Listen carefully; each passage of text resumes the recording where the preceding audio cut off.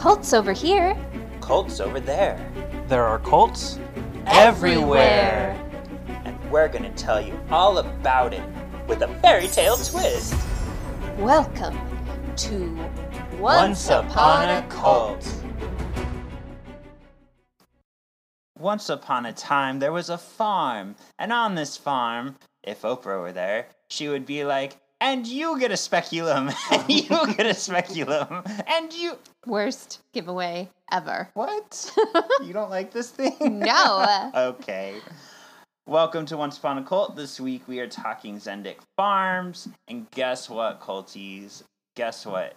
What? Okay, good. You're a cultie. The interview happened Yay. with Helen Zuman, who wrote Mating in Captivity, who was also a person who lived on the farm. Yeah. Yeah, I don't like saying survivor. It sounds so weird to me. Like, she didn't go through something where it was, like, life-threatening.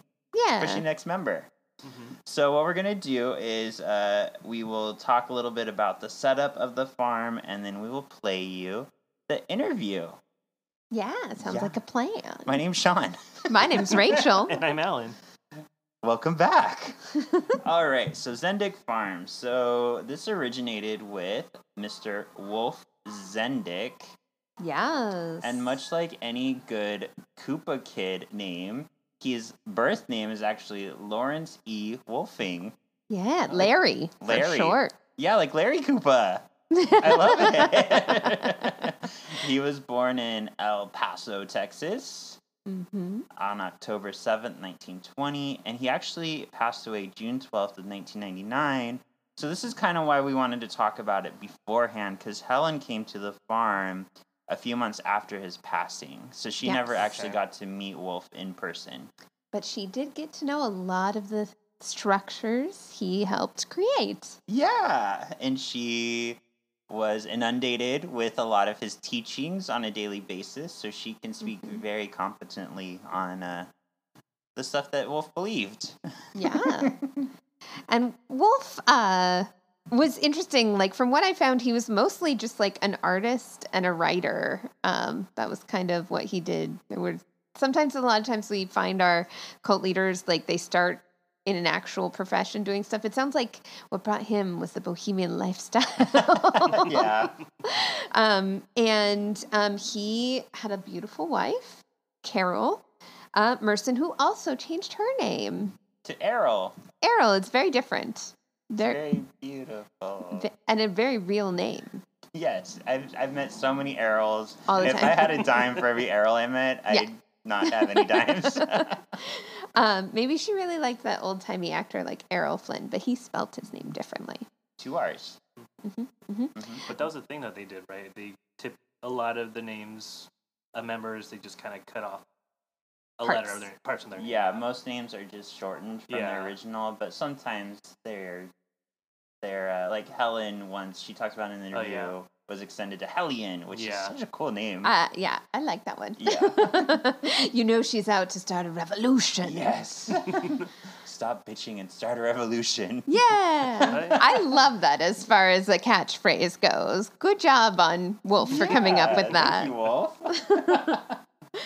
But yeah, they were both artists. And so what they really came together and hoped to do was empower artists like themselves to thrive on collaboration and creativity.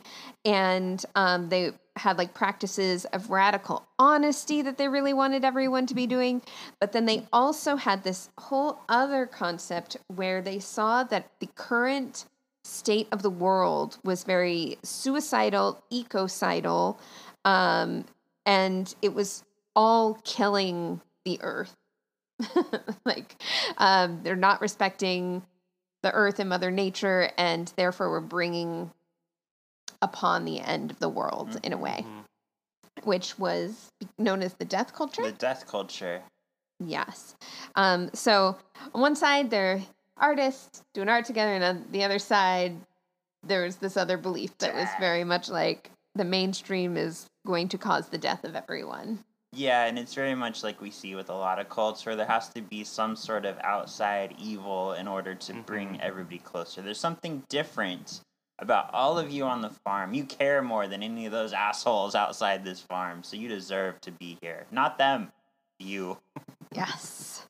And it was a very big thing that they wanted to live tribally and really kind of take away the pair bond. So like going away from that nuclear family, from that monogamous, like paired up world that everyone was doing, and they want to live more as a tribe where everyone is equal and everyone loves each other and everyone's on the same level, which is funny. Like, I mean, that's like written as the value, but there clearly everyone wasn't on the same level. There were favorites, there were ranks. It's interesting because, we'll talk about ranks a little bit, but it's interesting because you see, like, for example, Errol and Wolf, like, they're very much like, oh, yeah, anybody can date us, but, if you try to date Wolf, he's going to say no. Or, you know what I mean? So it's very much like leadership, the highest aspects, they can kind of have their coupling and sleep around as they choose. But I feel like this idea is used to control the members in a way, because if you get too close to someone, you care about them too much. So you can sleep with anyone, just don't get too close. Yeah. Well, and also at a certain time, too, which we'll talk about later, but the whole specking idea, too. Yeah. Came from being careful. Yeah. I can't wait to talk about that. Why do you love it so much? I guess because I had never heard of it before. Okay. So one of the parts kind of related to this death culture and how it was really just like everyone, like there's a lot of murder and violence in the world, and Wolf had this concept that possessive attitudes about sex really fueled that. So, like, this is what was leading to jealousy and hostility, hate, violence, and murder in the world, is the possessive attitudes about sex, but also about possessive attitudes about belongings. So in coming to this group where you're living tribally, what they're really looking at doing was like kind of making it so that no one has intimate belongings, but like everything is shared between everyone, because then that eliminates why be jealous if everyone has the same things. Yeah. You figured it out. Yeah. And this could definitely not go wrong at all.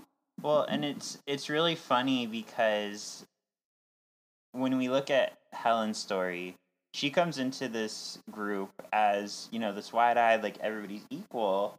But then one of the things that comes up right away is everybody has different colored bracelets. Why are there different colored bracelets? What do these mean? So right off the bat, there is a hierarchy within this group. So your first bracelet you're given is green, which means you're a Zendik apprentice. Right. Then you get this is not an upscale to me. This is like the worst color. You get brown. You just are not feeling brown. I don't like brown. It's the color of my excrement. Yes, it is. Oh. It's a healthy excrement you have. I was waiting for you guys to be like, mine's purple. What's wrong with you? Brown bracelet means you're a core apprentice, usually given after about a year. And then you get royal blue, which is core, which usually around 2 to 4 years. Then you get gray, which is family apprentice, usually after about 5 to 6 years. And then the best of all colors, purple. Oh, of course it is the ultimate. Yes, and this means you are now family, usually about 7 years. I say usually because it kind of depends on what you have to offer the group and how much people like you, because that's not like a set in stone number. What, is not just equal for everyone? Right.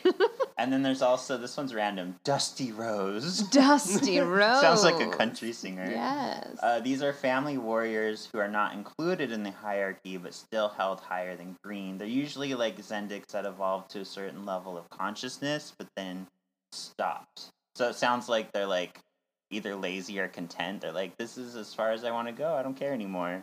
So they're like, okay, we accept you, but which I feel take like this color. It seems like all communes need people that are okay just going with the flow. That like that seems like an incredibly important part of having that work. Otherwise, you then have just people trying to rise further up and further up. And that's what I was thinking. If everybody's family living in the nice house, then like there's nobody to do the grunt work anymore.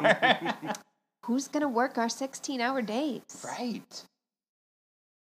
I love that they have these bracelets, because I think we had another cult that did that as well, where they had it, I think it was around like relationships or something. I think, yeah, that sounds familiar. Yeah. There are actually, good segue. This is like Marvelous Galaxy of Disney or something. I am so segue. So Wolf also had 4 stages of romantic partnership. This like takes all the sexiness out of it for me. So 2 people need to first work together. They need to be dedicated to working towards the farm. So once you have established that you want to work for the farm, then you can build respect for each other. Okay. Yeah. That respect will then turn into a friendship.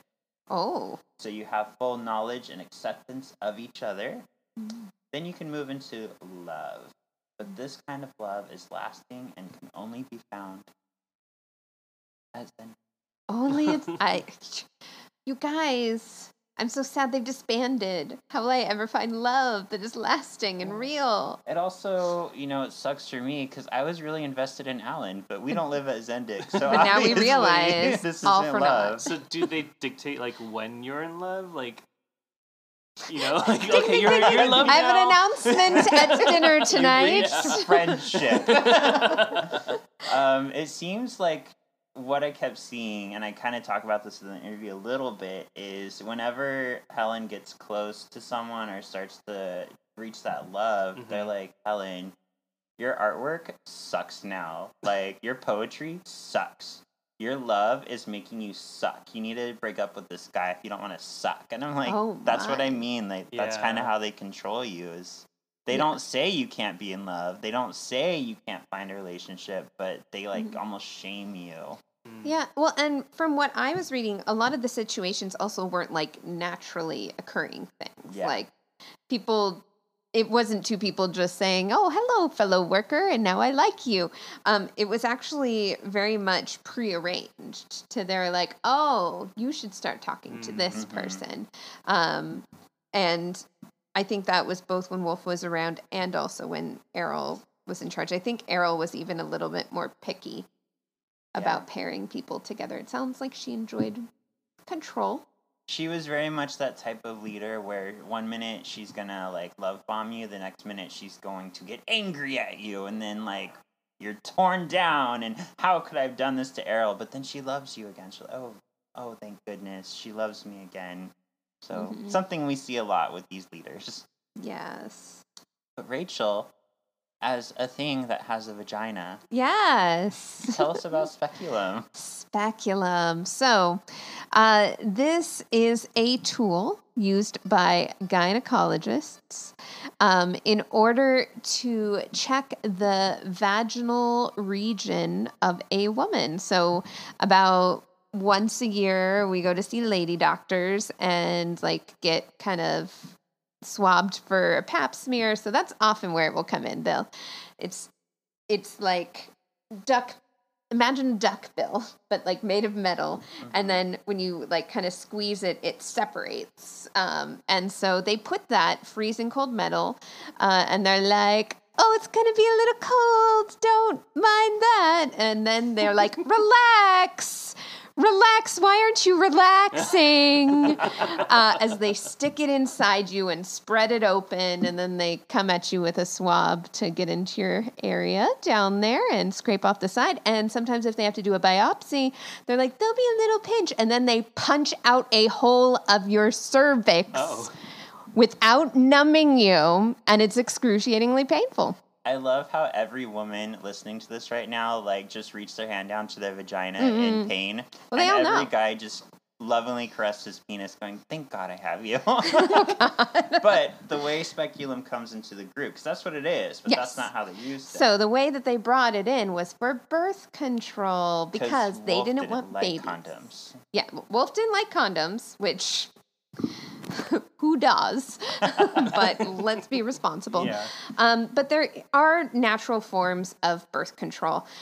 Some that by kind of following the ovulation cycle of a woman, using things like her temperature and using things like the consistency of the mucus that's down in that area, you can basically make a very educated decision or educated call on whether or not she is currently at risk of becoming pregnant.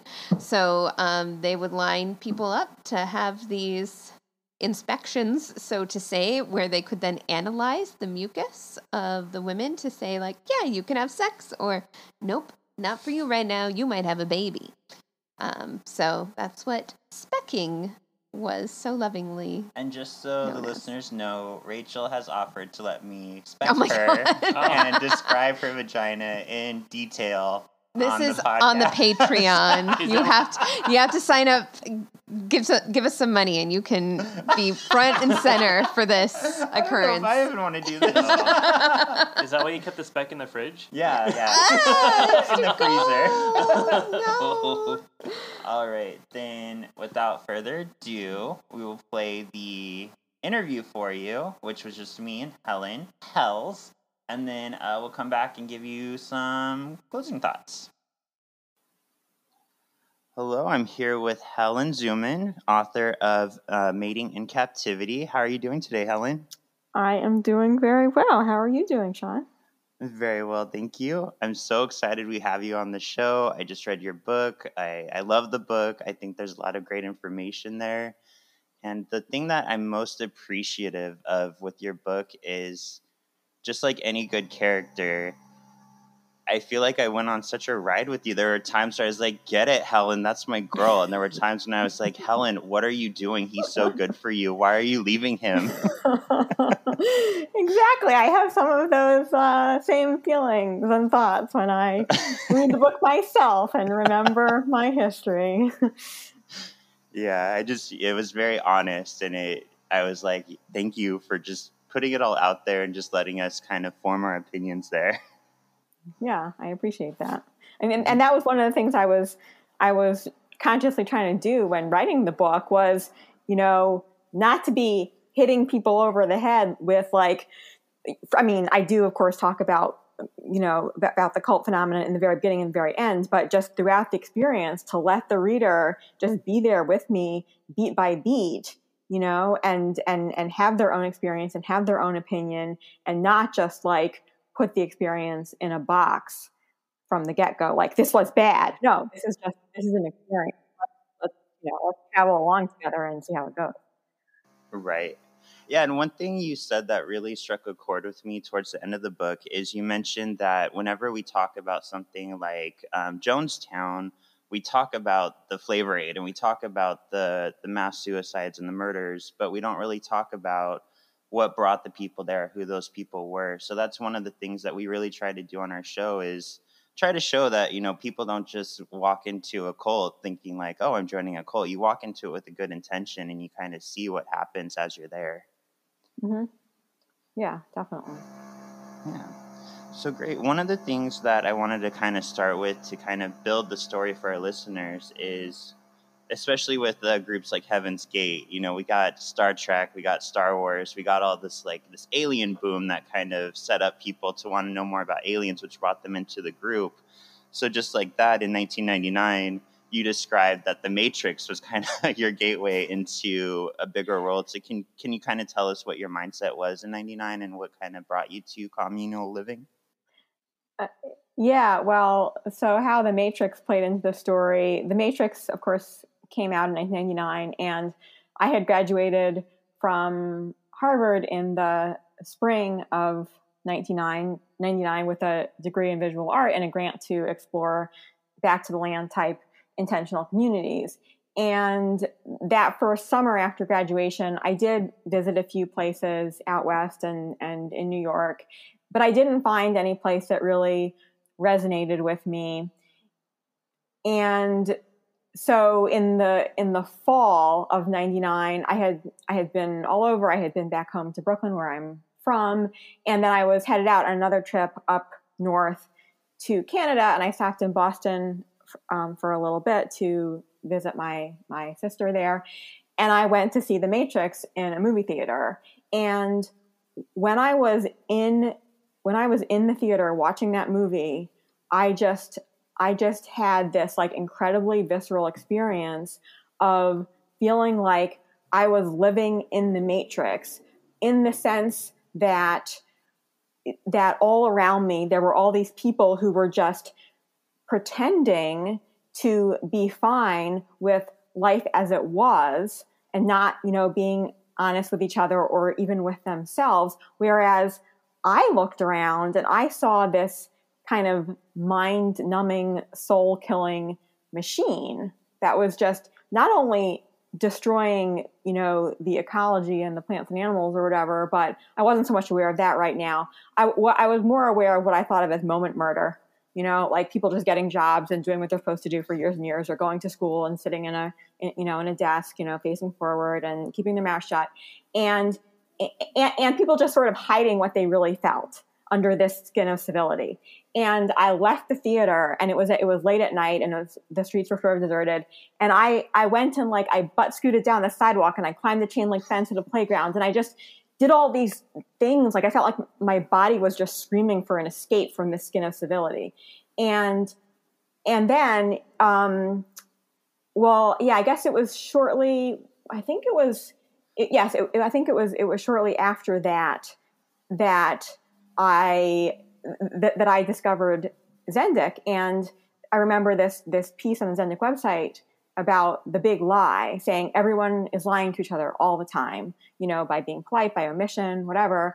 And at Zendik, you could escape that. And that just totally keyed into my Matrix experience and my sense of, people just feeding themselves into the world chopping machine and the soul chopping machine and not even being aware of it. So at that time, I was like, yeah, get me out, get me into a place where I can really be myself and be honest and just cut through all this bullshit. Interesting. So what you kind of found in Zendik was, you mentioned the death culture. So that's kind of the idea that we're all kind of lying and kind of fake to each other.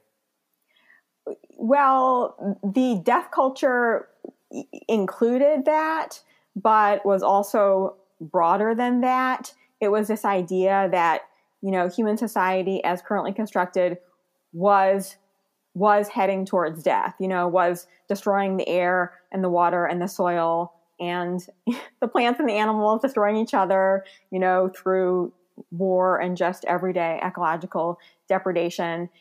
And yes, that people were lying to each other all the time, that it was not possible to have an honest relationship, even, as either as friends or as lovers, as partners or whatever. And that this lack of honesty, this inability to relate on a real level, was then just feeding into ecocide, because if people can't be honest with each other, then they can't cooperate. They can't, really talk about their problems. They have all this jealousy and possessiveness and competitiveness that's just channeled into destruction. Whereas Zendik supposedly was creating a way of life that would allow people to channel their energies into creation and cooperation. Interesting. And one of the things that you mentioned when you were kind of searching for Zendik, which I kind of got a kick out of it, and it was something that was new to me, is you had said that you found Zendik through the communities directory, which was a search that you could find different communities through. And I think the reason that kind of resonated with me is, especially doing this podcast, you only hear about the bad about communes, but I know there's a lot of good too. So can you kind of tell us, do you know what percentage of good communes there are, or how often that you would run into something where it's more like a cult-like commune? Okay, well, I just want to start with a thought on the word commune, that I never call Zendik a commune, even though various people would, and according to the academic definition, it was that, because we did live collectively and share a lot. But I don't call it a commune because, in my view, a commune is a place where people share decision-making power and where the land is owned and the money is controlled in common. And those things were not true about Zendik. And Zendik, I guess you could say, it was a communal group. It was certainly a group that it was. And as far as how many bad apples there might be in the proverbial barrel, I mean, I think that these groups exist along a continuum from zero to Jonestown, zero being a super healthy community with like true collaboration and shared power built into its DNA. And then, of course, Jonestown being mass suicide. And but along the way, there are all these nuances and all these shades of gray in terms of the health of a community. And so, when I look through, when I have looked through the communities directory, post Zendik, I have seen a lot more red flags than I did the first time around. And I would say, like, I see some groups, I'm like, yep, that's a cult, and then I see other groups that I have had, an experience of or some interaction with, in the intervening years. And I'm like, well, I think that group has some problems in terms of the degree of control it exercises over its members, and in terms of how people are treated when they leave, and how free people feel to leave, and their relationship to the outside world. But I mean, it's hard to say, because and of course, even that directory, it's all self-reported. People need to fill out a form to be included, and there would be probably hundreds, if not thousands, of groups, even just in the U.S., that don't even think of themselves as being communities and wouldn't even ever fill out that form. So, I don't know. If I had to take a wild guess, I would say it's kind of 1-to-1, but like most of those groups are not in that directory. They're just, hanging out in their little pockets, like, all over the country, in small towns and rural areas and big cities. And, they're just sort of everywhere. That makes sense. So once you got to the farm, what would you say a typical day looked like for you? Yeah, well, there were sort of two kinds of typical days. There were days at home on the farm and days on the road selling our magazines and CDs and bumper stickers and T-shirts to make money to support the farm. So at home, I would usually, wake up pretty early in my collective living space. It was always dorm style. I had a space with a bed and room for my belongings and my clothes, but generally not really any privacy. And, I was just in a bed near other people's beds usually in a big open space. I get up early-ish, go outside to the outhouse. We had outdoor toilets. Then, go and often breakfast. Someone would make breakfast, go and have breakfast. Some days I would go up the hill to the barn and help milk the goats in the morning. Then I might, go back to the farmhouse and, help make lunch. Often, well, not every day, but there were often meetings. We had a slew of different kinds of meetings that we would have. Sometimes there would be meetings at lunchtime, or sometimes there would be impromptu, just any time of the day. And then maybe in the afternoon, I might go out on some work crew doing manual labor around the farm, like, building a stone wall or digging a ditch or something. And, we all would have dinner together. After dinner, there might be like a meeting, or we might watch like a video of Wolf, one of the leaders, of him talking, from a decade or so earlier. At nighttime, that was when dates occurred. If you wanted to get together with someone, you had to, the system changed while I was there, but when I first got there, you had to go through a third party to, quote, hit somebody up for a date, which involved going to a private space and having sex, or a walk, which could be in a private space or could be an actual walk where you would sort of, hang out and, neck and kiss and get to know each other.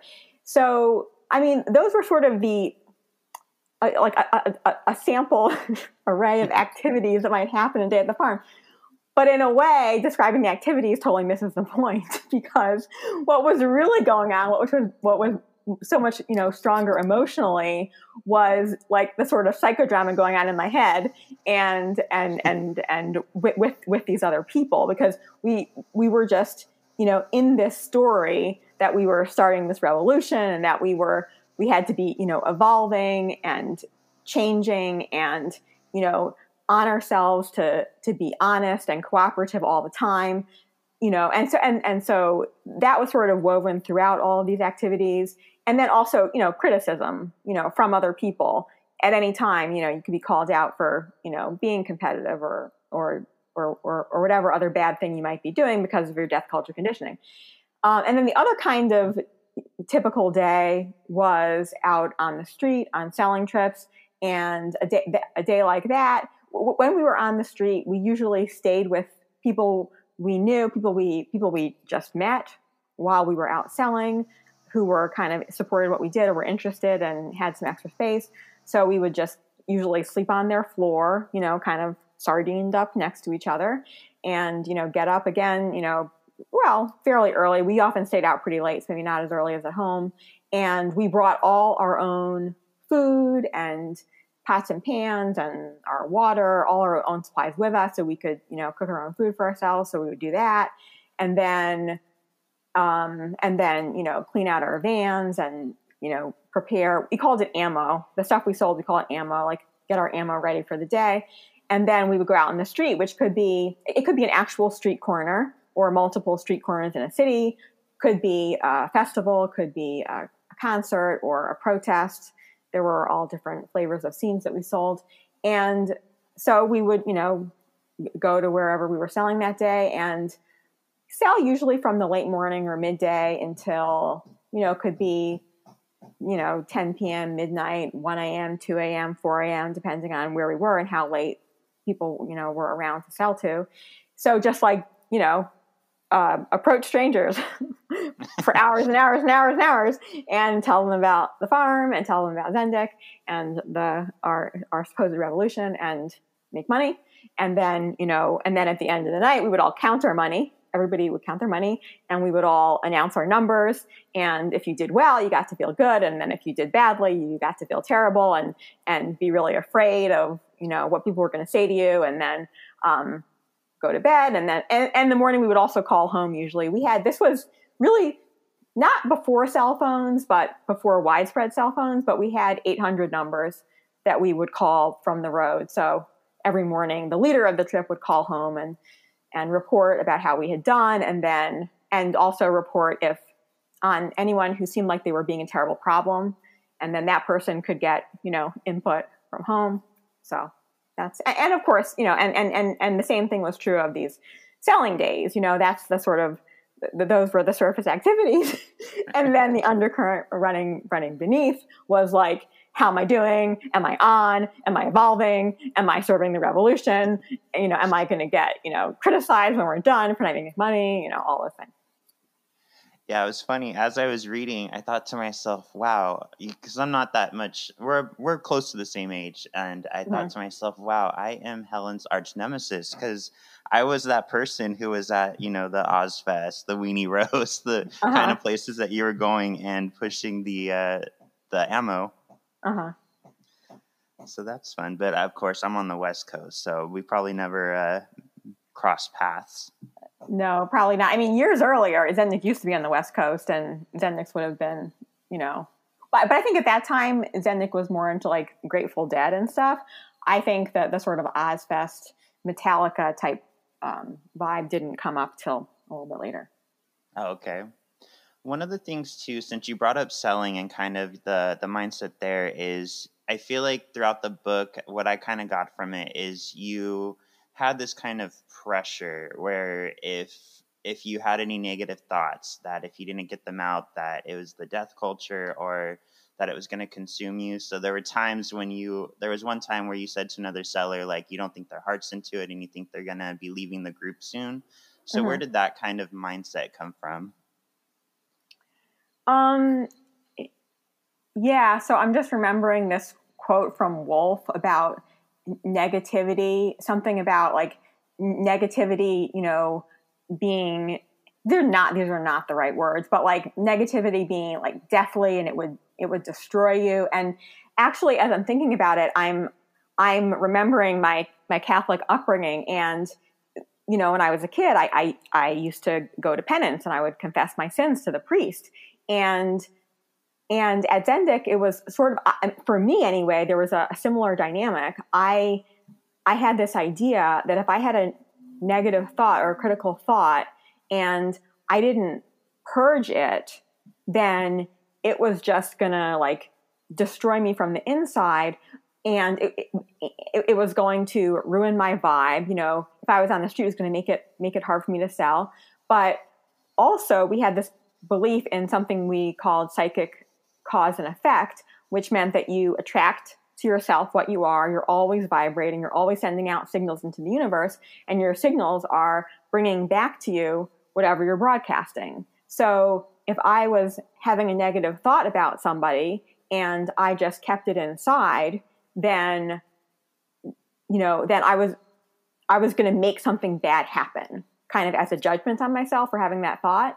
I mean, in reality, looking back, I would say that, you know, I would have sort of normal human thoughts about my fellow humans and myself. And I could have just recognized that that's what they were and let them go. But then I put this intense judgment on them, and then created this distraction out of the judgment such that I couldn't think about anything else. And then I had to do something. I had to, you know, address this little bit of corruption and root it out. I'm just wondering, how has that affected you throughout your life? Is it still something that you speak about, or is it something you internalize more and kind of process within? Like, you mean judgments of myself or having negative thoughts? Yeah, just negative thoughts in general. Like, is it something that you're still open to talk to people about, or do you kind of work through it now? Yeah, I mean, I think my relationship to my thoughts has changed a lot, especially since I became a life coach this past year. And so, like, the work I do now, it's all about thoughts and, you know, really, really understanding them. And I think now, okay, so I'm much more likely to, well, first of all, I don't really think of myself anymore as having negative thoughts. I'm noticing my thoughts all the time. And sometimes, you know, I get angry, or I, you know, get jealous, or I, you know, I feel sad or disappointed, but I don't really think of those as negative thoughts anymore. I'm just more likely to notice, like, you know, like, oh, you know, I'm pissed at my husband for leaving his dishes in the sink, and, you know, and I'm thinking he shouldn't do that, and I'm feeling angry about it, and then I'm slamming around the kitchen, you know, and I'm like starting a fight, and all this stuff is coming out of this thought, and the thought is optional. I don't have to think that way. I could think, oh, like, he was in a hurry, you know, no big deal. I want the sink to be clean of dishes. I'll wash the dishes, you know. But I think nowadays, how I think about all these thoughts and the emotions that they create is just like, this is part of the full spectrum of human experience, you know? And certainly I want to be aware when I have angry thoughts and that cause me to lash out, you know, like, be aware of that. And when that happens, kind of, go back over the experience and see what happened and what was going on. But I do it now, I think, much more from a place of, okay, there's kindness to other people. You know, that's always very important. There's also kindness to myself. And, you know, chances are, if I do get angry and lash out, or do whatever other thing I might do that could be harmful to someone else, there's probably something going on inside me, some need that I'm not recognizing, and some way that I have not been sufficiently kind to myself, you know, that is worth addressing as well. I really like that. I think that's something that I need to kind of internalize myself and like think through some of those moments, because you're right, I do the same thing, like throw stuff around, or like just kind of be generally moody when I should just be looking at what's causing it. So thank you for that. Yeah. While you're at the farm, what would you say was maybe one of the strangest or kind of red flaggy things that came up? Oh, well, let's see. Well, okay, I'll just go with. I mean, there were of course so many strange red flaggy things, but the thing that pops into my mind when you ask me that question is it's something it's not in the book, but it was. I think this was around. It might have been 2003 or so, but I remember I went on a selling trip to New York City, including Brooklyn. I'm from Brooklyn, and I had plenty of problems with selling, but I always did well in Brooklyn. And this trip was no exception. I did well in Brooklyn again. And I was one day of the trip, I was partnered with the leader of the trip, and she was having a really hard time. And I kind of helped her through it. She was upset about this guy she was interested in. And I took a roll of toilet paper and put it up on the dashboard of the car. And I was like, why don't you just punch the toilet paper roll and pretend it's that guy? And she did. And, and it helped her. And I came up with a creative solution. So I felt like I had done really well on this trip. Then we came home, and Errol, the leader, she had this meeting, and she told everybody that, there were maybe 2 or 3 people on this trip who had done well. Everybody else had done terribly. And I was in the group of people who had done terribly and who weren't really committed. And we should all go apologize to these other people who had supposedly carried the trip. And my experience of that trip was so totally different. But I knew I couldn't say that. I couldn't just be like, hey, Errol, I think you're wrong. And so I remember sitting at the lunch table. We had these really, really long lunch tables, sitting at this table. And it's funny because as I'm talking about this, I was actually having the experience that I had back in '99 of just feeling like there's this skin of conformity around me that I can't break through. But it was happening at that table. There was this story about this selling trip, and I absolutely didn't believe it. It was making me furious, and I was not allowed to break through it. But I couldn't just sit there. I was just too angry. It was just driving me nuts. So I just left the dining hall, and I went down to this clearing, way at kind of the other end of the property. And we were in the middle of nowhere in North Carolina, not many neighbors. And there was this clearing where there was a tree, sort of a small tree, and there was a mat wrapped around it, and there was a metal bar. And the tree was there for beating. If you were really angry, you couldn't necessarily let it out or criticize the leader, but you could go beat the tree. And I went and I beat the hell out of that tree. I beat it so hard that I raised, I made my hands bleed. And that, I mean, it was just such this beautiful, example of the perversion of self-trust. I knew how I felt, and I knew why I felt that. And there was just nowhere for that rage to go except into this poor little tree. That poor tree. Yeah, the poor tree. Interesting. So I'm going to ask you this. So I'll set this question up with this. I am a gay male, but when I was reading this book, what do you think was the most disturbing part to me? What do I think was the most disturbing part to you? Well, that's a good question. I mean, I know what I think is the most disturbing part to most people, but since you preface this with your being a gay male, I'm not sure if that would be the most disturbing part to you.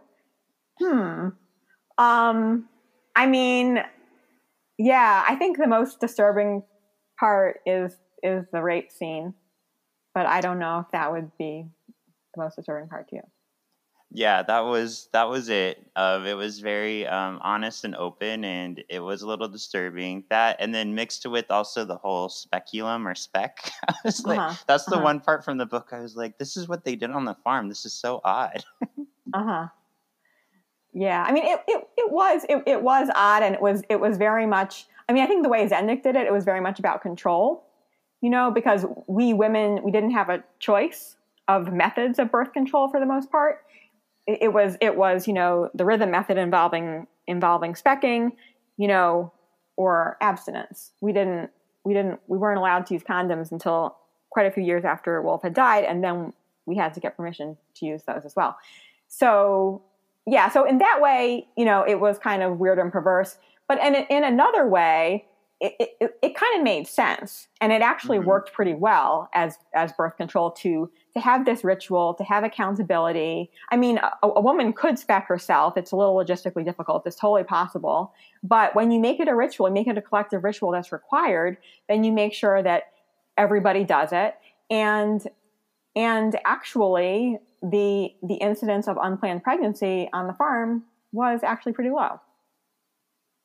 Yeah, I kind of noticed that because it seemed like from your book that you didn't speak on it directly, but it seemed like there wasn't a lot of unplanned births. Do you know where this idea of spec came from? Like, was there just someone who was very good with the body on the farm? Well, okay, I don't know exactly. So I'm guessing that the farm was started in the late 60s, and that this phenomenon of specking and like women getting to know their bodies was kind of in the zeitgeist and part of the counterculture at the time. So I think that's probably where it came from. Also, of course, Zendik was all about being natural and organic and not using chemicals and stuff.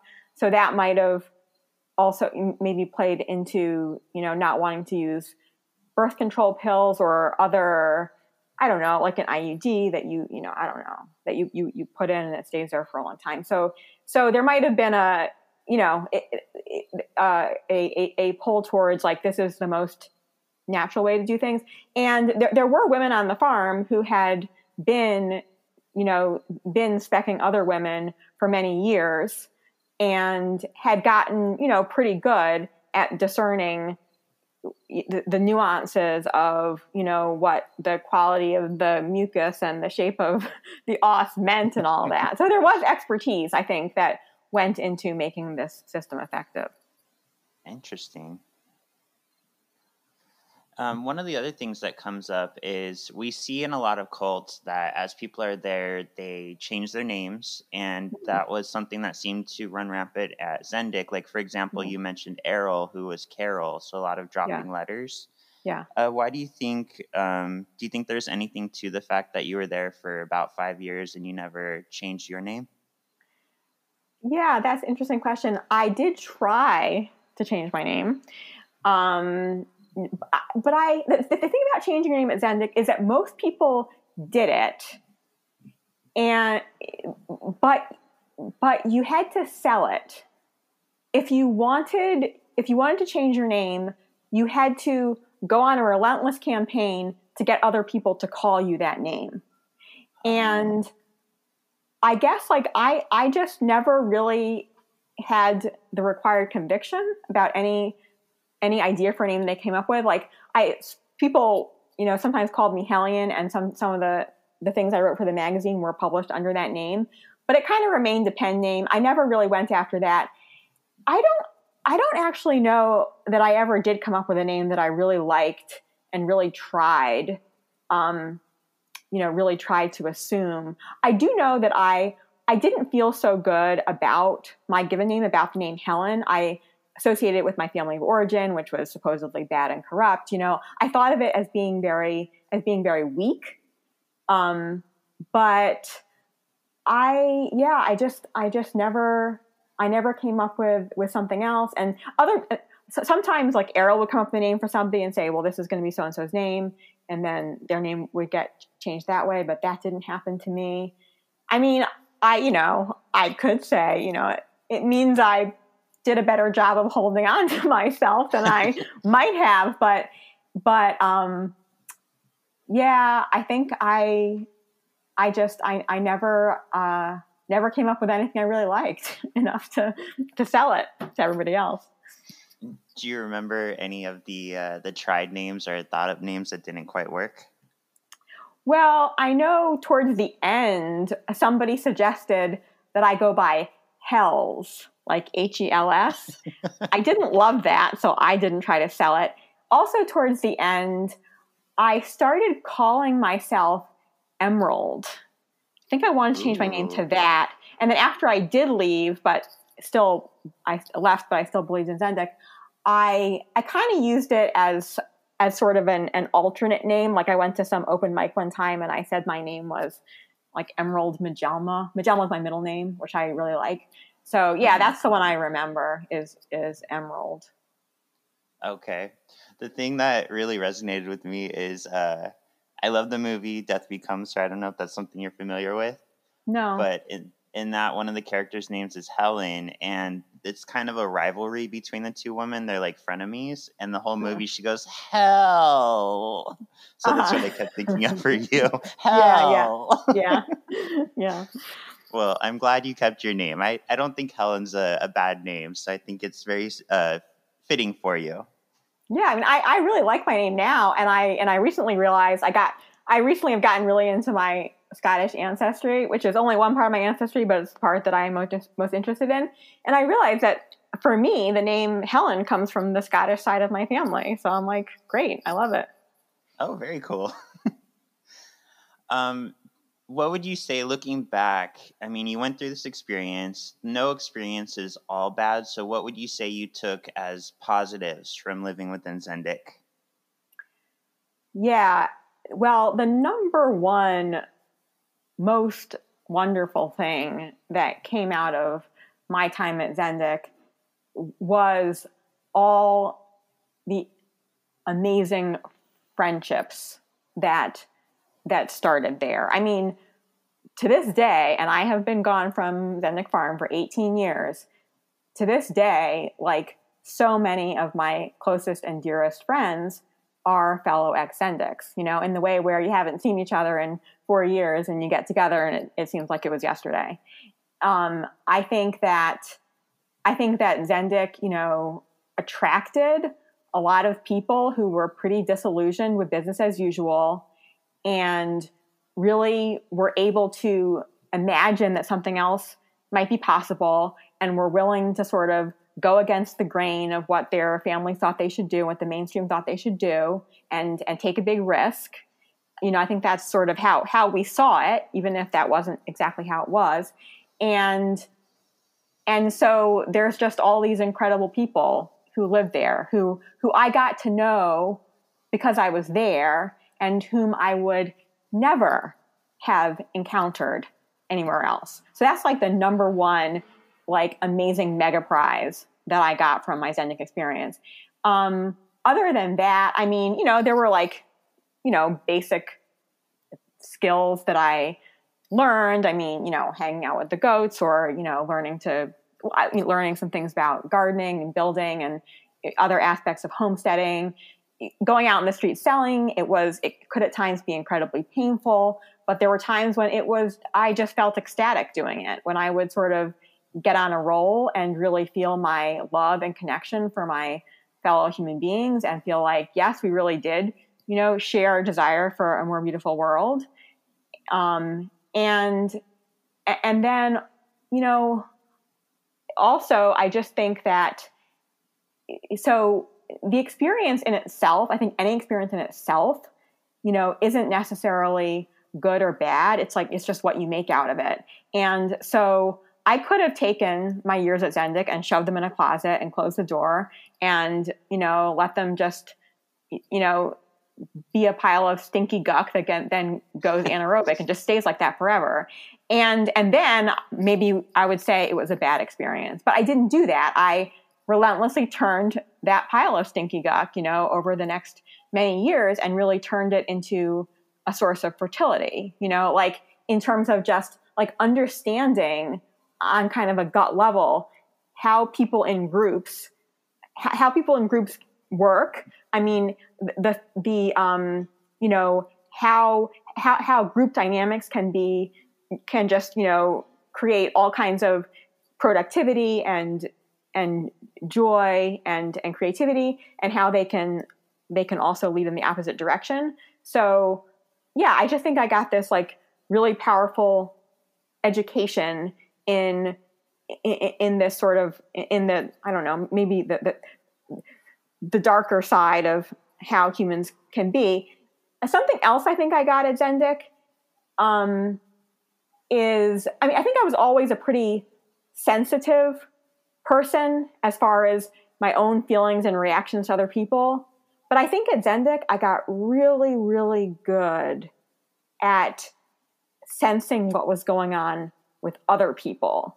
And I kind of relate that to, you know, being a child with abusive parents, and you have to pay super close attention. You have to know, like, when, you know, that facial expression is going to come on your dad's face, it means he's about to beat you. Like, I mean, I'm just saying that from having read about these, you know, phenomena in books, not from personal experience. But I think in Zendik, like, it was kind of an emotional matter of life and death to know, especially what the leader, what was going on in her mind, and, you know, to pick up on the subtleties of her behavior. And so I think that's something, just like attunement to the subtleties of what's going on with people around me, I think is something very valuable that came out of that experience. Yeah, I would agree. That's a very good skill to have. Yeah. And speaking of parents, I feel like your mom was probably one of the best supporting characters in this book, just even though she wasn't in it a whole lot. But you mentioned her kind of method of letting you kind of do your thing, letting you kind of grow and go to the farm, even though she seemed to kind of see it for what it was, and she would kind of warn you but not dissuade you from being there. How would you say that method of parenting was, and how would you say that affected you as a person and being at the farm? Well, I think it was brilliant.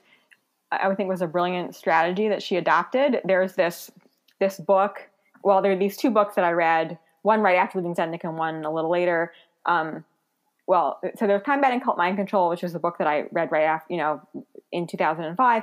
And then Releasing the Bonds is sort of an updated version of it by Steve Hassan. And so I read Releasing the Bonds more recently. And, you know, there's stuff in there about what to do if your kid or someone you love is in a cult. And what he describes you should do is kind of exactly what my mother did. My mother hadn't read the book, but she figured it out on her own.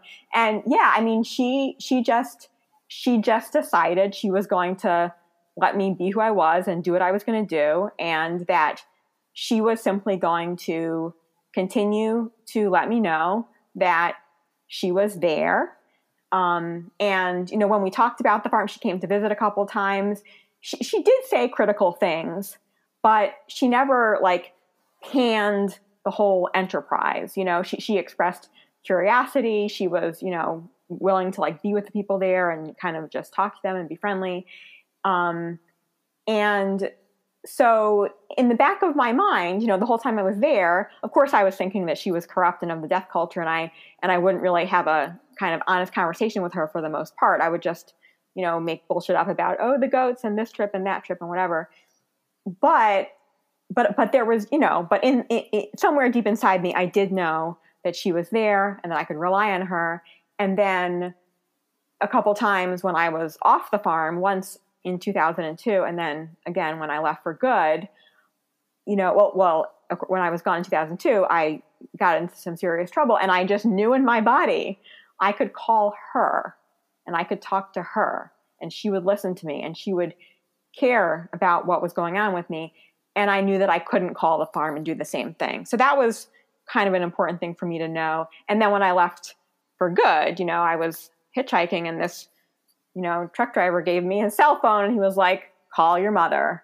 And I did. And then she helped me sort of, you know, kind of get back on my feet, you know, financially, and just kind of, you know, manage, you know, having wrested myself away from, you know, my, what felt like my home and family of 5 years to start over again. So yeah, just knowing that she was there, and then being able to eventually, you know, to feel the difference between her unconditional love and Zendik's highly conditional love.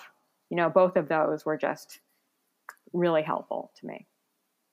Very nice. Yeah, and I remember the truck driver part. I really liked that story. It was so random to, you know, be kind of in that type of relationship you were in, where you said you were being kind of picked up from one area and hanging out with the truck driver in the truck, and then you're dropped off. So that kind of hit home, because my dad was a truck driver when I was young. So I kind of wondered, like, did he have a Helen on the side too? Never know. You never know. So, my last question, what would you say to, a 22-year-old, what if they came to you today and they said, I want to join a commune? What would you say are things that they should maybe look out for or look for in trying to find one that they would fit into?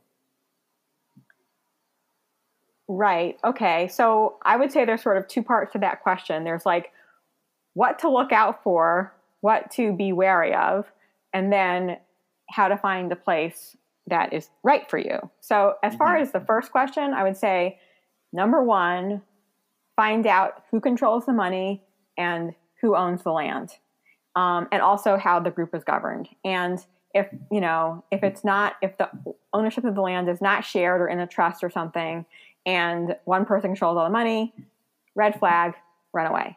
And then other things to think about, which I mentioned a little bit, earlier, are like relationships between people who still live in the group and people who have left. Often that's a very telltale signal, because if the group is a coercive one, then the people who are still there are going to have serious judgments about people who have gone. They're going to think that those people failed, but they went over to the dark side and so on. And so, like, in a cult, there's no legitimate reason for leaving.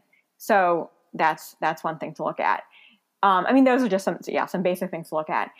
In terms of finding a group that is suitable to you, I think one thing to look at is kind of how much interaction you want with other people, like how much privacy you want, the degree to which you want to kind of run your own show, which is funny because that was a pejorative Zendik expression, was you're just trying to run your own show. But okay, I'll take myself as an example. I love being with people, and I also really like being alone. I would say I tend towards introversion, and I'm happy to spend an entire day with myself, or I only see my husband. That's fine. I also enjoy, being with people. But so because in the range of different kinds of communities, there's co-housing where, everybody like usually has their own house, their own apartment, and have their own space. They're, probably if it's not right in the city, probably everybody owns their own car. People have cars. And there's limited shared responsibilities, and you're totally responsible for your own money too. So that's sort of at one end of the spectrum. And then at the other end might be an actual honest to goodness commune, like real commune, not cult, like Twin Oaks or Eastwind, where people, where you have a small amount of your own money in the form of monthly allowance.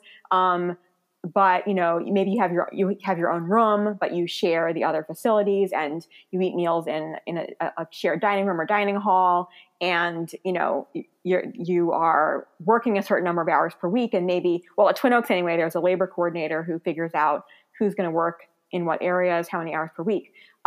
So like, yeah, how much do you want to be in other people's business and have them be in yours? So where in that continuum do you want to be? There's an eco-village, Earth Haven, that I have been spending time at, in the past 6 years or so, that I would sort of put in the middle. Like it has, for me, a really nice balance of cooperating and, shared responsibility and sort of extended family type friendship. But also, individual responsibility, like being responsible for your own money, and sort of being able to create the degree of autonomy that you want there. And then there's questions of location. Do you want to live in the country? Do you want to live on a farm? Do you want to learn homesteading? Do you want to go back to the land? Or do you want to live in a city and sort of maybe do urban homesteading? Or maybe you don't care about the birds and the bees and the plants at all, and you want to live in a high rise. There are some co-housing communities that are just buildings, apartment buildings. And then there's a question of values, like what really matters to you. And so some communities are there. Maybe they have some sort of an ecological sensibility, but they're mostly about just creating a sort of a pleasant friendly, cohesive neighborhood experience as opposed to the sort of anomie of, separated city living. And then there are other groups that like are on some kind of a mission, like Catholic Worker wants to alleviate poverty and treat every human being as if they're a manifestation of God. I mean, that's just my statement of it. That's not probably what they would say. So yeah, like, is there a mission that is very important to you, and you want to find people who share it? So those are just some things to think about. But another thing I think about, if you are interested in joining some kind of like a commune or a community or a group, is just that it totally doesn't have to be forever. And often if you enter a cult and there's no legitimate reason for leaving, then it does take on this all or nothing flair. Like, I have to buy in all the way or I don't belong. But in most places, that is not true. And you can totally go and just try places out. You can go and visit. Most places will have, some clear structure, for visitors, where you can go and just try it out and see if you like it. And I would say, like, yeah, be willing to go and try various places out and stay as long as it feels good to you. And don't be afraid to leave, for whatever reason. If it's just like, I just don't like it here, well, that's fine. I think, maybe something that's very helpful if you do want to live in a group setting is to try a lot of them out. And that's maybe how you get a sense of what really works for you. Very nice. Thank you. Mm-hmm. And yeah, this the book is very inspiring because we get to see you, like I said in the beginning, we get to explore with you the highs and the lows of Helen's life. We get to see what it was like for you living within the Zendik Farms. So anybody who's looking for more information on you or just needs that kind of inspiration that we get from you, where can they find you? They can find me at my website, helenzuman.com, HelenZuman. And you can find my book there and links to all the places to buy it and various writings that I've done. I also have a podcast, Chocolate Church, available on, Apple and so on, all the other places. And that's also my website. And I would invite anyone who is interested to go ahead and join my email list, and you will get some bonuses from deep in the vault of my Zendik experience. And also, like I mentioned before, I am now practicing as a life coach. And so my emails, I talk about Zendik, I talk about cults, I talk about life coaching, so you get sort of the full gamut of things. And I think it's all totally related because, culting is all about relinquishing self-trust, not trusting yourself, and sort of using your storytelling power against yourself. And I would say coaching is all about developing self-trust and using your storytelling powers for yourself. Interesting. I've never thought of it like that. Mm-hmm. Well, great. This has been such a great experience for me as someone who, just recently read your book, and being able to kind of pick apart some of the thoughts that I had. And also, I appreciate you bringing to the table some of the things that weren't in the book. So thank you so much for taking the time to be on our show today. You are so welcome. It has been quite the pleasure for me as well. Thank you. And I'm always going to think of you as Hel. I hope you know that. Okay. You go right ahead. Okay, great.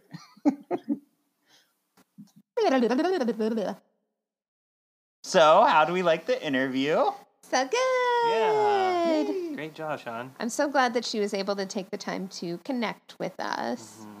Yeah, and it really was a treat to be able to read the book and talk about, my thoughts or questions. It was a very thought-provoking book. I feel like during the questioning and after, I feel like I connected with her. I really like Hells. Yeah.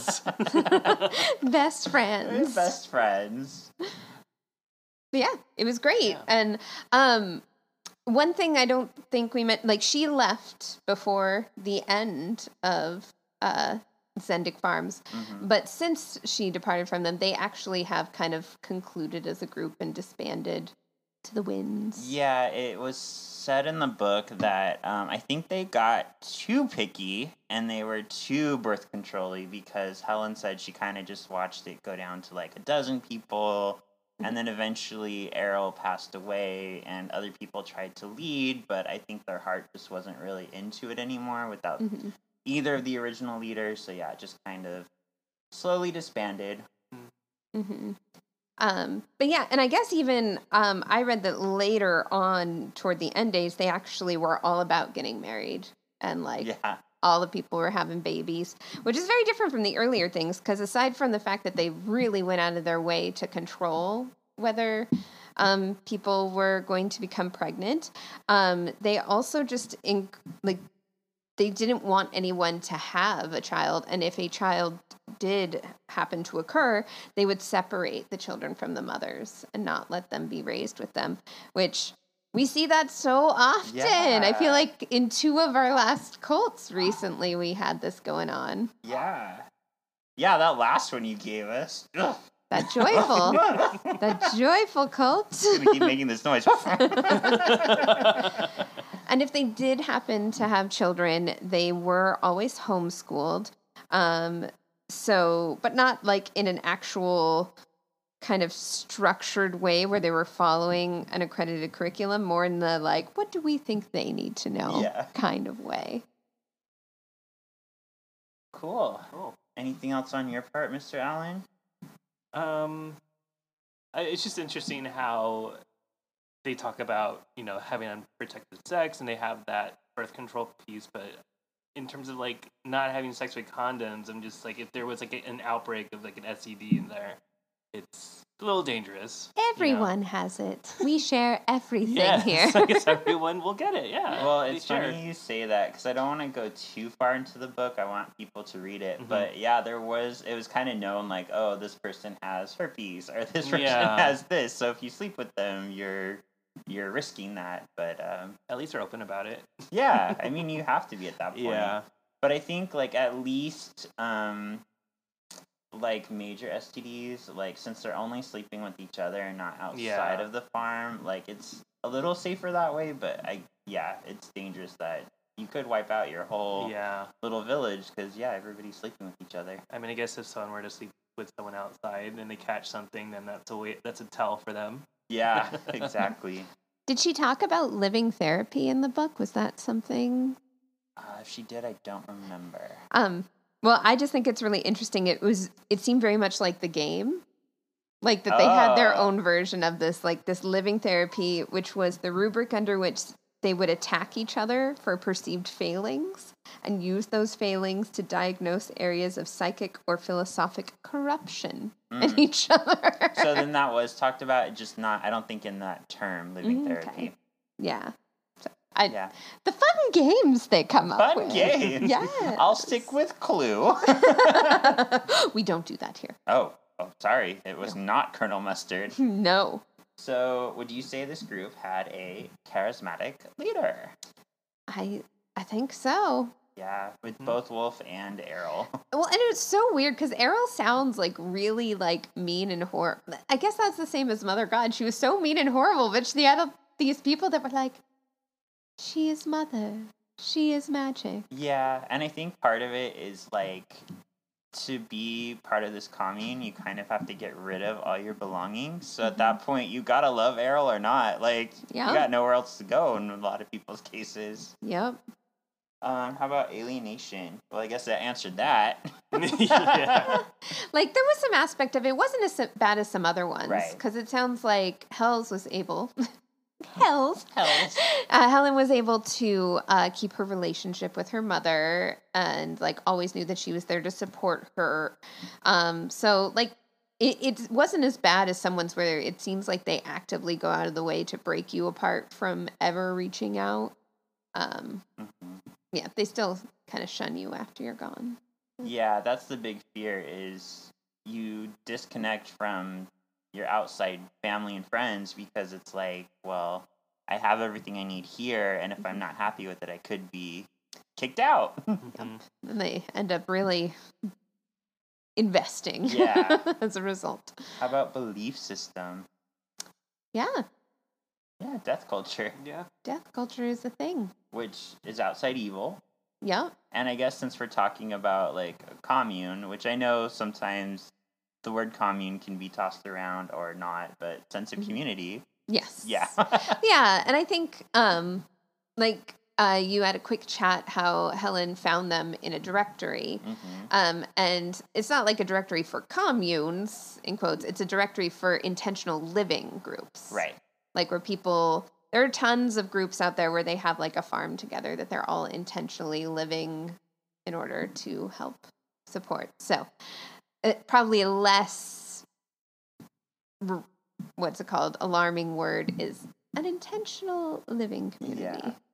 Well, and this, funny enough, this makes me think back to our interview with another writer, Amanda Montell, Mhm. who talked a lot with us about the word cult just being like anything's a cult. Yeah. So that word doesn't necessarily have to be bad. And I don't think this commune or intentional living space was necessarily that bad. It was, I think, mentally very draining, and Yeah. like they use different devices to keep people there. But Yeah. like you said yourself, like they didn't force you there. They didn't really force you to do anything you didn't want to do. It was just an alternative. A lot of people living. let themselves do these things. Yeah. And they definitely, like, they kept themselves going off of the hard labor that people put in. Yeah. And that's the thing. They were making them They do were- a lot of heavy lifting and They were stuff throughout taking the day. advantage of some people. Yeah. So that's what we see is you keep people tired, you keep people Yeah. busy. They don't have time to think like, is Mhm. this, am I happy? Do I want to be here? Yeah, they're just kind of in survival mode. Mm-hmm. Cool. Well, yeah, well, thank you for taking the time. Thank you to Helen Yes. for sitting down with us, or with you. We listened later. I'm sorry, I have a job. I just have a job with very easy hours. Yes. Yeah, so like Helen said in the interview, go to helenzuman.com. She is a life coach now. You can also chat with her about her experience. She's very happy to talk about it. She's like me, where she's like, everybody goes through shit, so you might as well talk about it and like learn from it rather than like hide from it. Yeah. So cool. So this one at least wasn't as heavy as Colony of Dignity. And I think next week might be a little more on the fun side, as next week we're going to talk about Hugh Hefner. Woo! So yeah, it's come out from Holly Madison and some other of the bunnies that it was a little culty living Yeah. with Hugh Hefner and being a rabbit. Bunny. Just being a rabbit over here. Yeah. Having a good time. All right, thank you for listening. If you get bored in the next 2 weeks, you can catch me on Solving for X with the lovely Kevin, where we are recapping. Right now we're in the Phoenix Saga of the original X-Men series. This is a really exciting time for us with lots of guests. Ooh. How about you, Alan? You can also find us on Marvelous Galaxy at Disney, where we talk about anything under the Disney umbrella: Marvel, Star Wars, Disney, Parks, Hulu. They own everything now. Yeah. Everything. And you can find me on A Real Bodice Ripper, a podcast about romance novels and how they are sometimes problematic but also delicious. Thank you for listening. We'll see you for the half. Bye. Bye.